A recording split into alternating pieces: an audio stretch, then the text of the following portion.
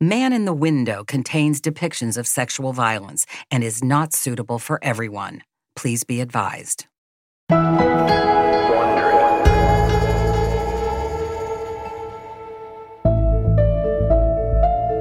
The kids growing up in the 1990s in a tidy suburban enclave of Citrus Heights live by a rule. Stay away from the man in the cream-colored house on Canyon Oak Drive. But the kids who live next door, like Kevin Tapia and Grant Gorman, can't avoid him. If he saw us or heard us, he would start yelling at us to get away from the fence and stop looking in his yard. Being like, who the fuck do you think you are doing this yard work this early in the morning? Their neighbor yells at everyone, not just the neighborhood kids. He yells at their mothers, at his young daughters, at himself. On summer nights, it's a treat for Grant to sleep out in the backyard. The three of us, my little sister and my twin brother, had this giant trampoline that acted as our mattress. And we get our sleeping bags out and a couple blankets, and late into the night, just be playing games with each other, bring out some snacks and ghost stories, things like that.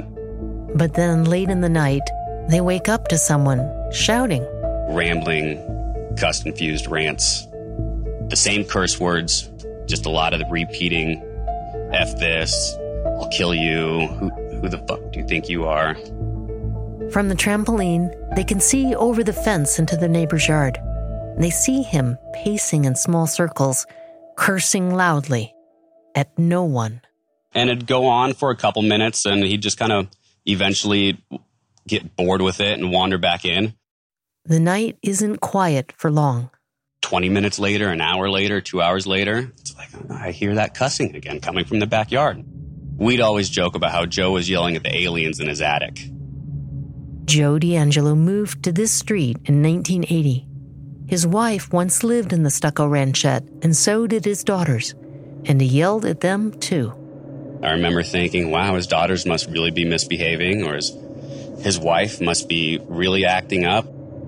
Then, in 1990, the wife and daughters move away. Grant's family brushes off their backyard neighbor as just Crazy Joe, until the day they return home to a message on the answering machine. If you don't shut your dog up, I'll bring a load of death to your home. It's Joe, and Grant's dad goes ballistic. He walked right out of the kitchen up to this fence and just stood up on the fence and just started laying into him. Just get out of that house right now. I know you left that answering machine message. And he actually came out of his house, admitted to leaving the answering machine message, and then tried to talk to my dad about how he needed to shut the dog up. And my dad was like, I don't care about the dog anymore. You left a death threat to my family. A few months later, the family's 3-year-old Rottweiler suddenly falls ill. It was a young, healthy dog. She can't move, and the vet thinks it's a thyroid problem. So Grant's parents euthanize the dog. The more Grant thinks about the dog's death, the more he wonders whether Joe had something to do with it.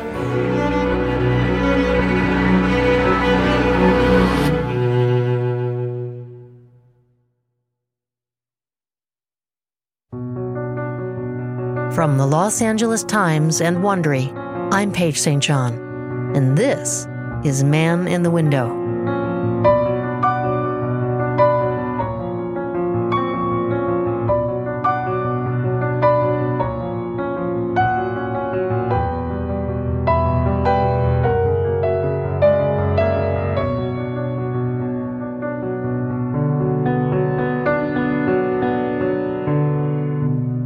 This is Episode 6, Resurrection. By 1991, there's just one remaining Sacramento County detective on the East Area Rapist case, Jim Bevins. But he's retiring and getting ready to leave town. The hunt for the rapist has eaten up years of his life and cost him his marriage. Now, Bevins is walking away, but he can't quite bring himself to get rid of the case files. He called me up and said, come get this report, so I'm going to burn them. Inspector Richard Shelby, who was kicked off the case years ago, comes to the rescue. So I picked him up, brought him here, and then he packed up. Shelby's approaching retirement himself, but his stubborn tenacity gets the best of him. A file cabinet or boxes? Or? Boxes, cardboard boxes. I brought him here. How many? Jeez. A van load. Oh. And I had him under the house, and it wasn't much of a basement. A similar document rescue takes place in Contra Costa County. Detective Larry Crompton walks into an office and he sees stacked boxes, the East Area Rapist case files. Asked him, "What are you doing?" "Well, getting rid of it. We don't have room for it." The sheriff said to destroy it. And I said, "No, you're not." And I put it in my car and I kept it. Neither detective has a plan for the files, but they're damned if they'll let the case they helped build be destroyed. It's the beginning of the B Team, a group of tenacious retired detectives who band together with volunteers, a social worker, a retired senior Homeland Security officer, and a youth counselor. Together, they refuse to let the investigation die. The A Team, meanwhile, is trying a new tack. Then I had gotten DNA profiles from 3 of the Contra Costa County cases. In 1997, Paul Holes is a criminalist for Contra Costa County Sheriff. Using the rather crude technology of the day and tiny fragments of DNA from old rape kits, Holes has cobbled together a sort of genetic Cinderella slipper for the East Area Rapist.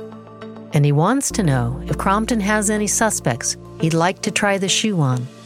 And I was hitting him up asking, who are your top suspects? With the hope that guys at that time in 1997 get a DNA sample from them and just basically say, hey, here's who the East Area Rapist was.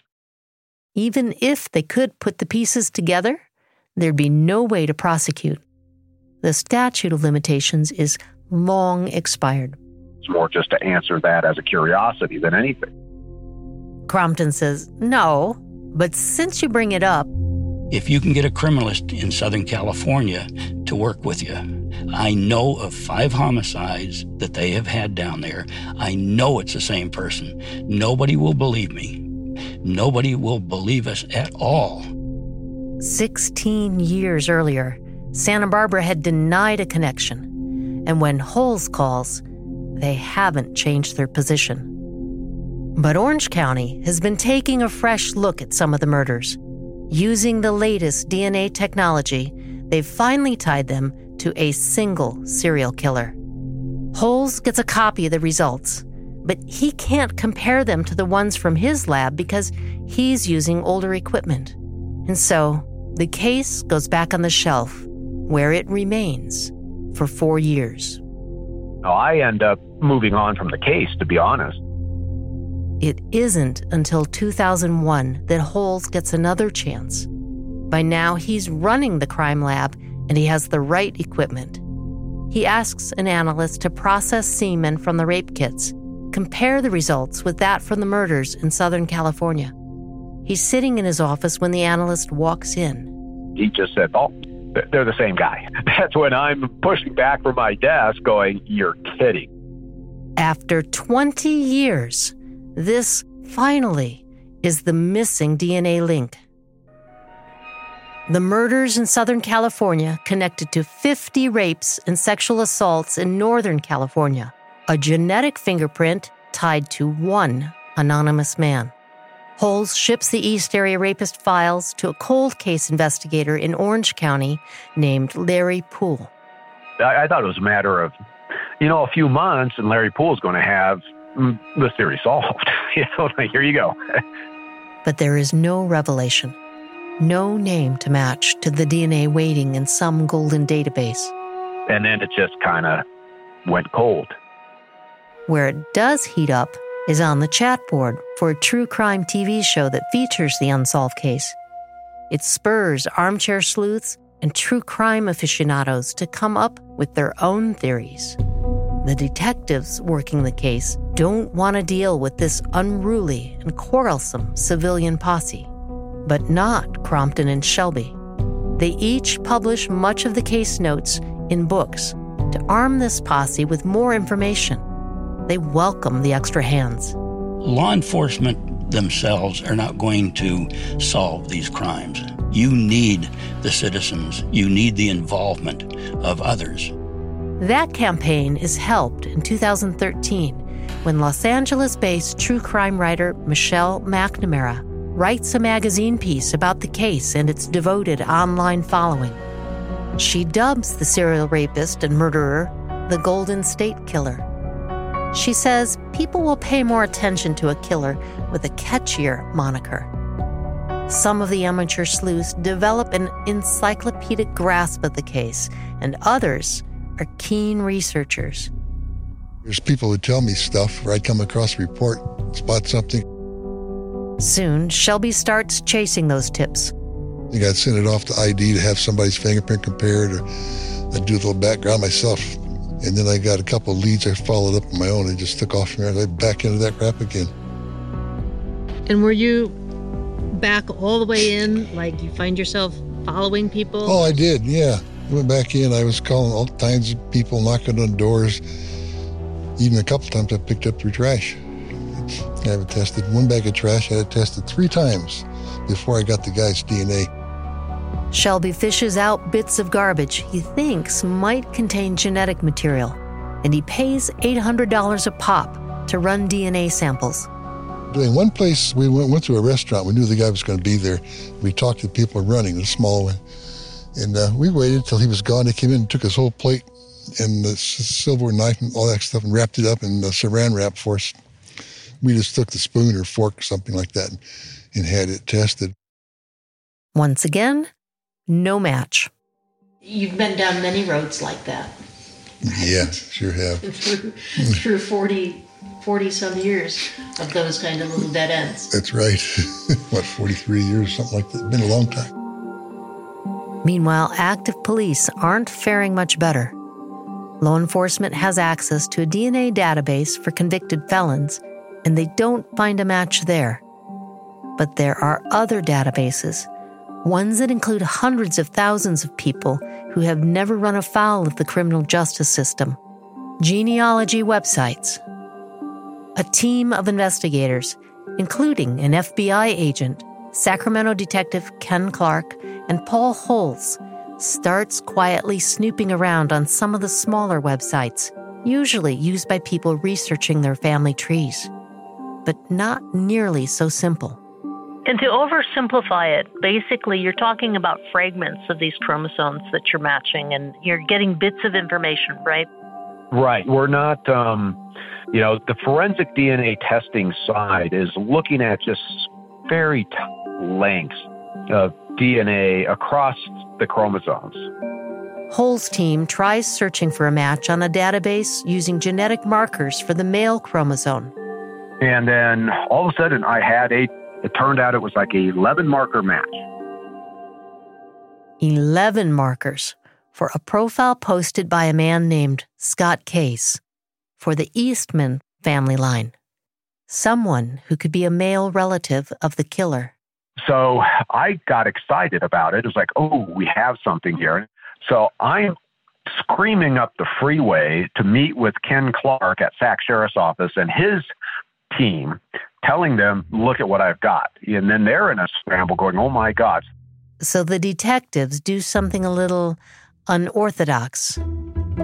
The Sacramento team creates a fake account on the genealogy site and tries to flush out Scott Case. 2 months pass and Case doesn't respond.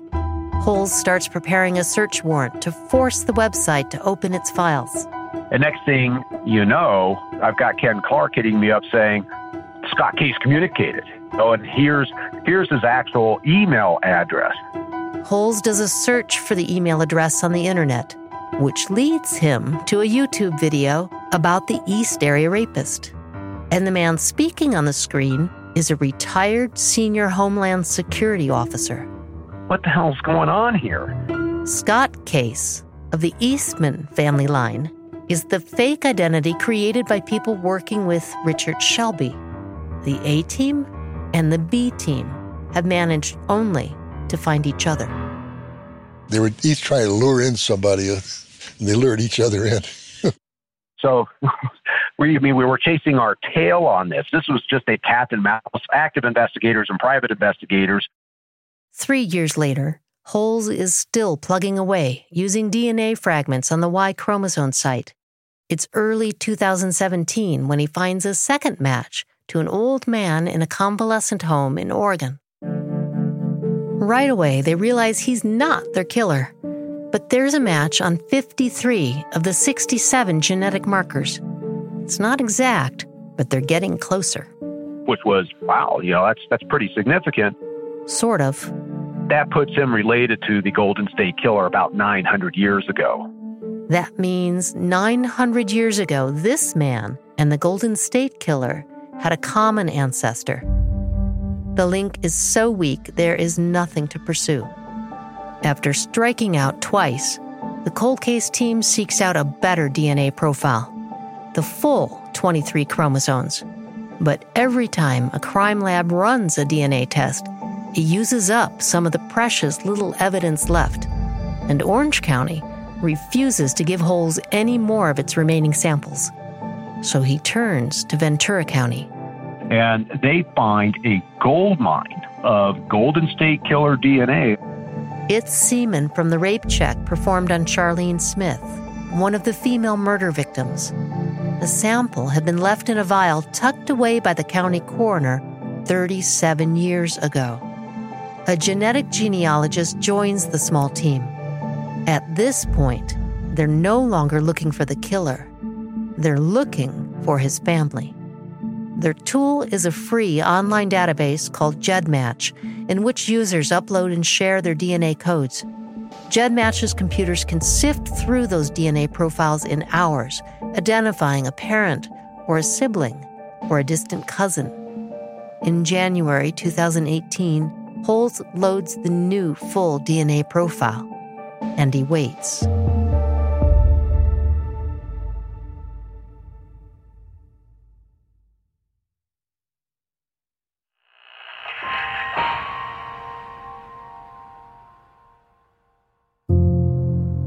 GEDmatch does not provide a direct hit. They get a single match, a fourth cousin, meaning the pool of potential suspects could be as small as 900 people or as many as 23,000. It's up to the detectives to build a gigantic family tree to find them. The hunt requires ancestry records, newspaper clippings, old census files, private and public databases for people to add to the family tree. When they get to the male family members alive in the 1970s, they look for those who match the East Area Rapist, the right age, the right body build, a presence in California. Half a dozen men emerge as new suspects.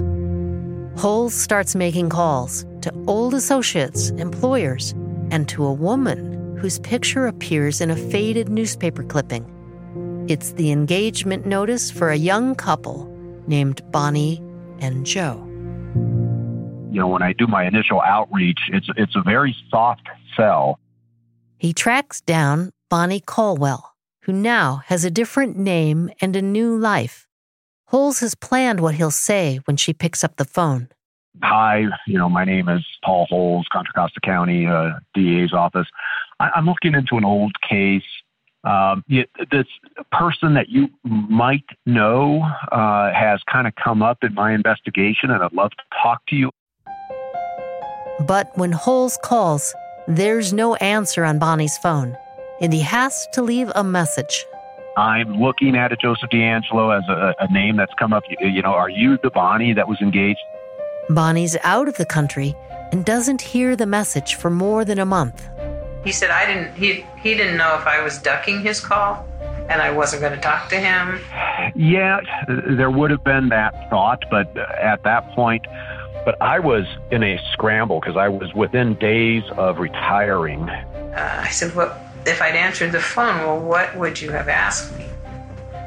But he told me if I had told him the story about Joe and the gun, he said he would have raced to the top. The small team, the FBI, Sacramento, and Contra Costa counties, is getting tantalizingly close to solving the case. But every new name that pops up turns out to be the wrong guy. and Holes starts to expect disappointment. Once I ended up moving away from a guy in Colorado, then it was like, oh, the only person I have left is this DeAngelo. But he's skeptical for one big reason. Joe is a former police officer. They're all the way up at Auburn during the time that the East Area Rapist is attacking all over Northern California. How could that be? Holes doubts that a police officer could slip away so easily and not be noticed. But he chases the lead anyway. Who else knows this guy? He finds former Auburn Police Chief Nick Willick. And Nick is telling me about, being threatened to be killed by DeAngelo. And then eventually the big story about Nick's asleep, and then his daughter, she comes in, wakes him up and says, "Daddy, there's a man standing outside my bedroom window shining a flashlight in." This time, detectives don't ask for permission from the suspect. An agent tails Joe DeAngelo to a hobby store and swabs the door handle of his car while he's inside the shop. The Sacramento Crime Lab says it's only a partial match. The sample contains DNA from 3 different people. So they try again. They sit outside of DeAngelo's house for 3 days, waiting for the night he puts out his trash. An agent covertly digs through the trash, grabbing bits of garbage. He pulls out a piece of used tissue. The DNA test comes back positive. It's a match. Days after the lab results come back, in April 2018, Grant Gorman's mother calls him. Something big is happening at the cream-colored house on Canyon Oak.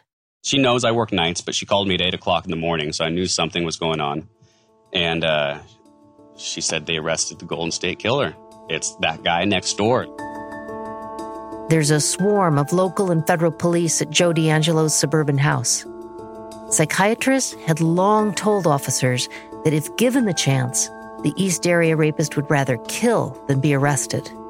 So when police came to arrest Joe DeAngelo, they didn't give him a chance to go back into his house. The entire street in front of him is filled all the way down around the corner on Canyon Oak, all the way down, with cop cars, FBI cars, vans for processing all the evidence, helicopters, news crews, looky-loos showing up right away. There's the FBI team prodding through the backyard. They're hunting for the many trophies the rapist took from his victims. The rings, the coins, the fraternal tokens. They were just going through with pokers and looking for any changes in density of the ground or indication there might be something buried. They'd mark it with a flag. But nothing comes out of the ground. A detective says even the walls of Joe's house are opened in the fruitless search. Still, that doesn't seem to bother the agents gathered in Joe's backyard. They were all having a great time. A lot of people down there looked happy that day. Joseph James DeAngelo has been called a lot of things by law enforcement. He's been called the East Side Rapist. He's been called the Visalia Ransacker, the original Night Stalker, and the Golden State Killer. Today, it's our pleasure to call him defendant. Bonnie's in Italy when the news of Joe's arrest reaches her. She's floored when she learns a rape victim once heard the attacker sob, "I hate you, Bonnie." For decades, it had been a minor detail in the case files. Suddenly, it's being treated like an explanation for the rape and murder. And he must be thinking about Bonnie over these years, over these decades. Paul Holes is repeatedly quoted saying such things in the press, and there are headlines labeling Bonnie as the sweetheart who broke the killer's heart. There's been speculation and talk about these being rage and revenge killings and rapes that were triggered by the breakup of our relationship, and I've just not been willing to wear that. I think that they came entirely from him. It's all his. I won't take it on. I just won't. It's another form of blaming the victim, right? Of course. A year later, crime shows will still talk about her as the trigger for the violent attacks. She was once named one of Sacramento's Outstanding Women of the Year for her civic volunteerism. Now, when Bonnie goes to get her driver's license updated, the clerk behind the counter says, "Oh, you're that Bonnie." She means Joe DeAngelo's Bonnie.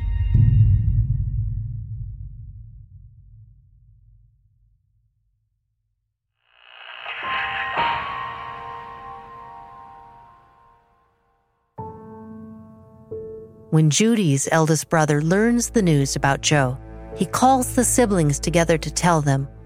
Judy struggles to reconcile the boy her family all but adopted with a serial killer. One of my younger brothers, he's crying and he says, "Why didn't he come to one of us?" Just the other day, Joe called to take Judy's son out on his boat to go fishing. Her brother says, "I should have seen something. I spent so much time with him, At first, they're astonished. If the allegations are true, how could they have missed the signs? Judy's brother, Joe's best friend, says they can't blame themselves. Joe was good at hiding it. You wouldn't have noticed anything. He was so good at covering it up. And all that cover-up for all those years, I'm surprised he didn't explode and blow his own head off, but he didn't. He expressed his stress and anger and pent-up emotions in hurting other people. I feel so sorry for him. I really do. He's a victim too when you think about it. Victim of circumstances, a victim of home life. Judy talks about Joe like a lost family member. One of my brothers says, if you never believed in the devil, he says, when you look at this, you can believe in the devil, because he says evil is out there among us. Evil is stalking us all the time, and they just found a weakness in Joe. We found the needle in the haystack, and it was right here in Sacramento. And with that, I would like to introduce our sheriff. Phyllis is in the living room when the news comes on her TV. For over 40 years, countless victims have waited for justice. Phyllis waited most of her adult life for her rapist to be captured. She always imagined it would be a moment of joy. I had always figured that they would find him or something and I'd be, yay, they got him. But the news report hits her hard. Holy crap, holy.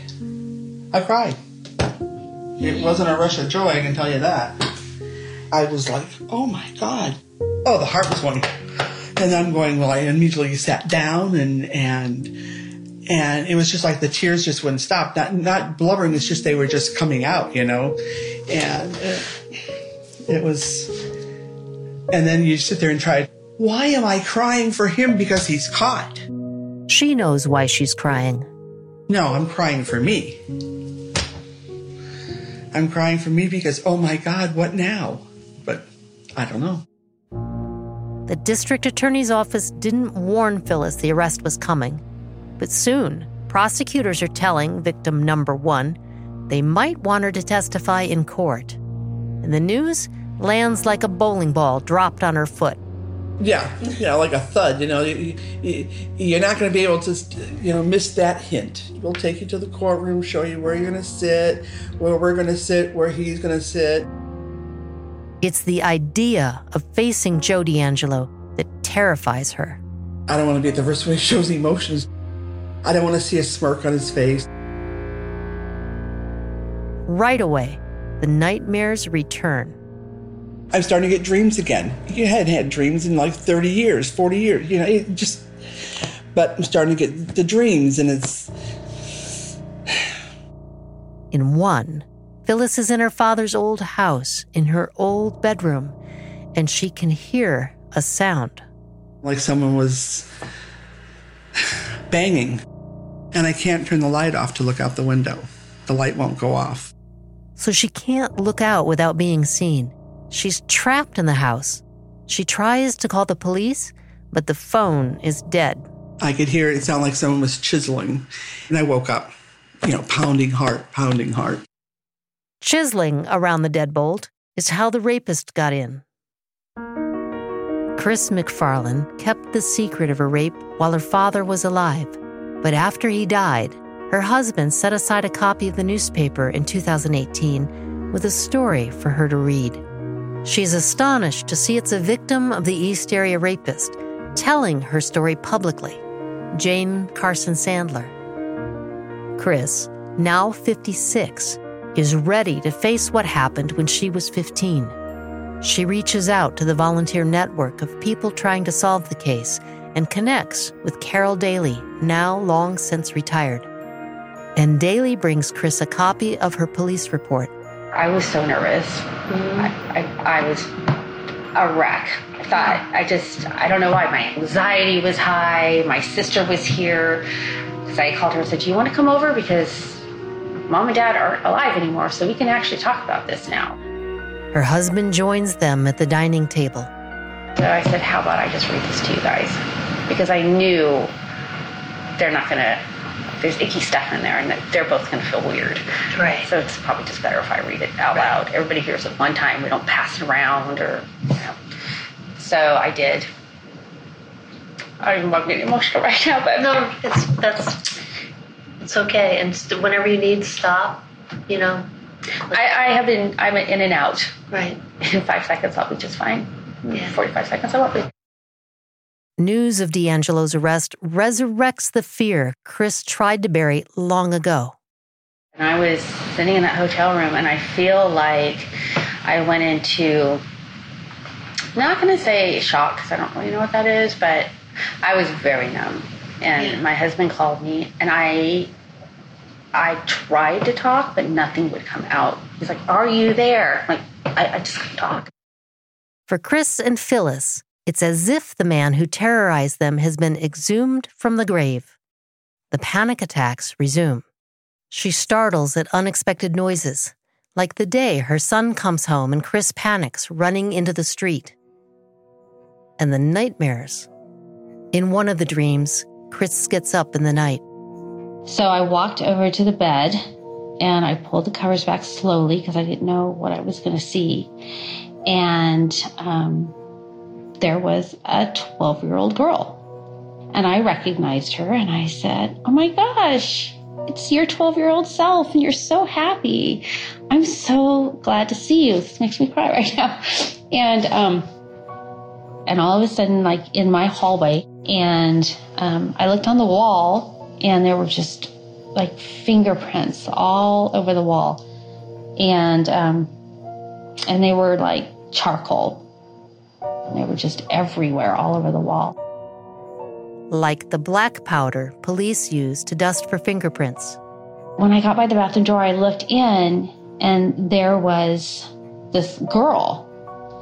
And she had a charcoal, she had a cross on her neck right here. And it was made with the same stuff that was on the wall. And she looked at me and she said, I think I lost it. Chris has spent a lifetime burying the rape so deeply, there are nights when she nudges her husband awake in bed and says, Steve, I don't know that this really happened. And he's like, it happened. Maybe she made it all up. He's like, it happened. It's like, how do you know it happened? You know it happened because I told you it happened. But I don't even know if it happened. And he just kept saying, it happened. She is ready to stop running. I am learning of how I've shaped the world, and some of my behaviors have absolutely been defined, and I am pissed. The control he was able to take in a 3-hour period of time, one day out of my life. I told you at the beginning that I wasn't really feeling the anger. I'm starting to feel the anger. And now I'm like, oh, you son of a bitch.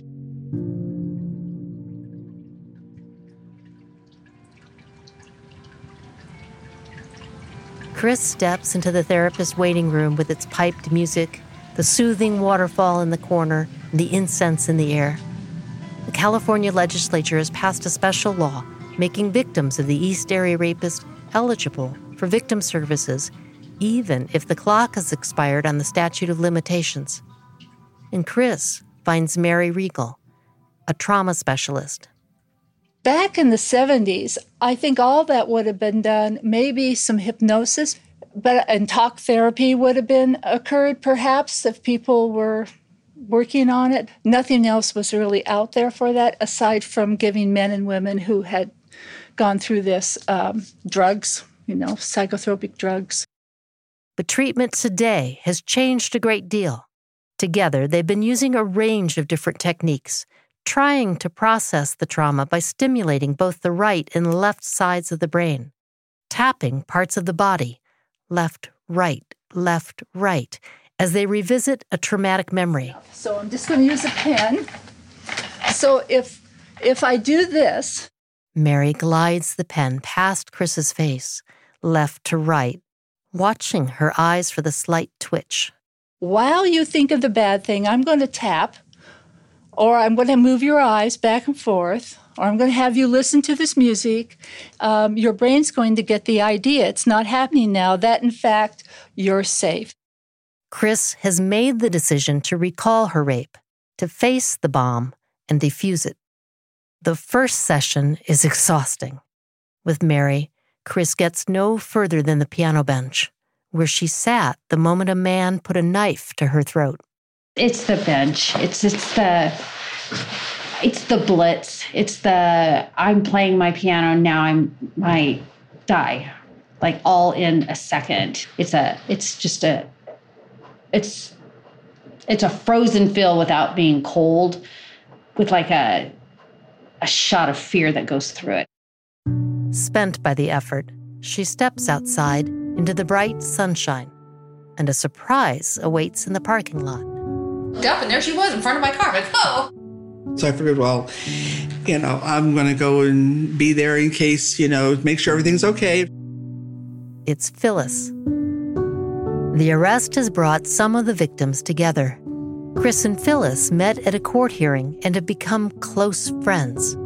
They both have the same therapist, and they talk for hours every week. She knows how I feel. I know how she feels. You sit there and you talk to some people and, we understand what you're going, but they don't understand. They don't understand what you went through, the fear, being scared, are you going to die, type of thing. But it was easy with Chris. I don't know what to tell you. Well, I think that there's also, for me anyways, there's an element of trust. Because we say some pretty crazy things sometimes. But it's not off limits. The two women have no resolution, no idea of what lies ahead. Joseph DeAngelo is now charged with 13 murders.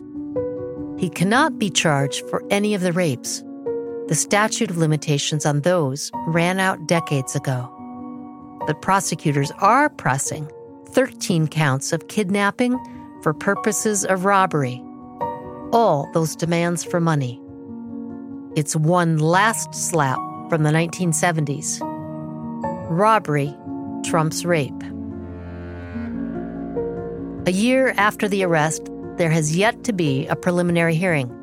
DeAngelo has not had a chance to enter a plea, and neither he nor his public defender would comment on the case. And prosecutors say trial could be 4 years away. And so Richard Shelby found his own way to close the case. I was going to ask that you take me up to burn spot? Yeah, the burn spot. The historical part. Shelby climbs the hill in his mandarin grove. It's a beautiful spring day in the California foothills. The air so crisp you can see the Pacific Coastal Range off to the west and the Sierra Nevada to the east. You had the brush pile there already. There was some brush there, yeah. Yeah. Old stumps. You can see a piece of one right there. He insists he has no emotional attachment to the case. But the day after Joe DeAngelo is arrested, Shelby decides to destroy the files that he and the civilian posse had amassed. Did you carry the boxes up by hand? Oh, yeah. Yeah, I did. And so, a box at a time, he carried the files up to the top of his mandarin grove, to this spot, and lifted up some of the brush. Put those reports under it, stuck a match to it, and watched it go. Had no need for that stuff. No need for it at all. The sun was shining, it was nice out. Good day to burn it.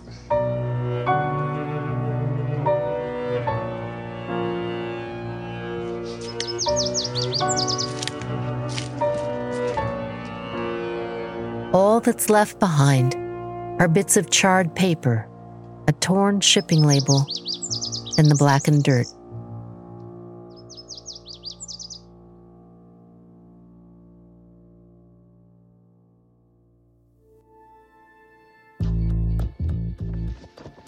From the Los Angeles Times and Wondery, this is part 6 of Man in the Window. On the next episode, I'll be talking with Laura Beale, host of the Wondery series Dr. Death, about my reporting. If you or someone you know is a victim of sexual assault, reach out for help. In the U.S., you can contact the National Sexual Assault Hotline by calling 1-800-656-HOPE. That's 1-800-656-4673. Or you can chat anonymously with a hotline staffer by messaging the Rape, Abuse, and Incest National Network at online.rainn.org. We'd like to express our gratitude to the women willing to tell their stories. Man in the Window was written and reported by me, Paige St. John. Senior producer and editor is Karen Lowe. Associate producer is Casey Georgie. Original music by Allison Layton Brown. Music coordinator is Marcelino Villalpando. Sound design by Spoke Media. Our editors at the Los Angeles Times are Steve Clow and Shelby Grad. Executive produced by George Lavender, Marshall Louis, and Hernan Lopez for Wondery.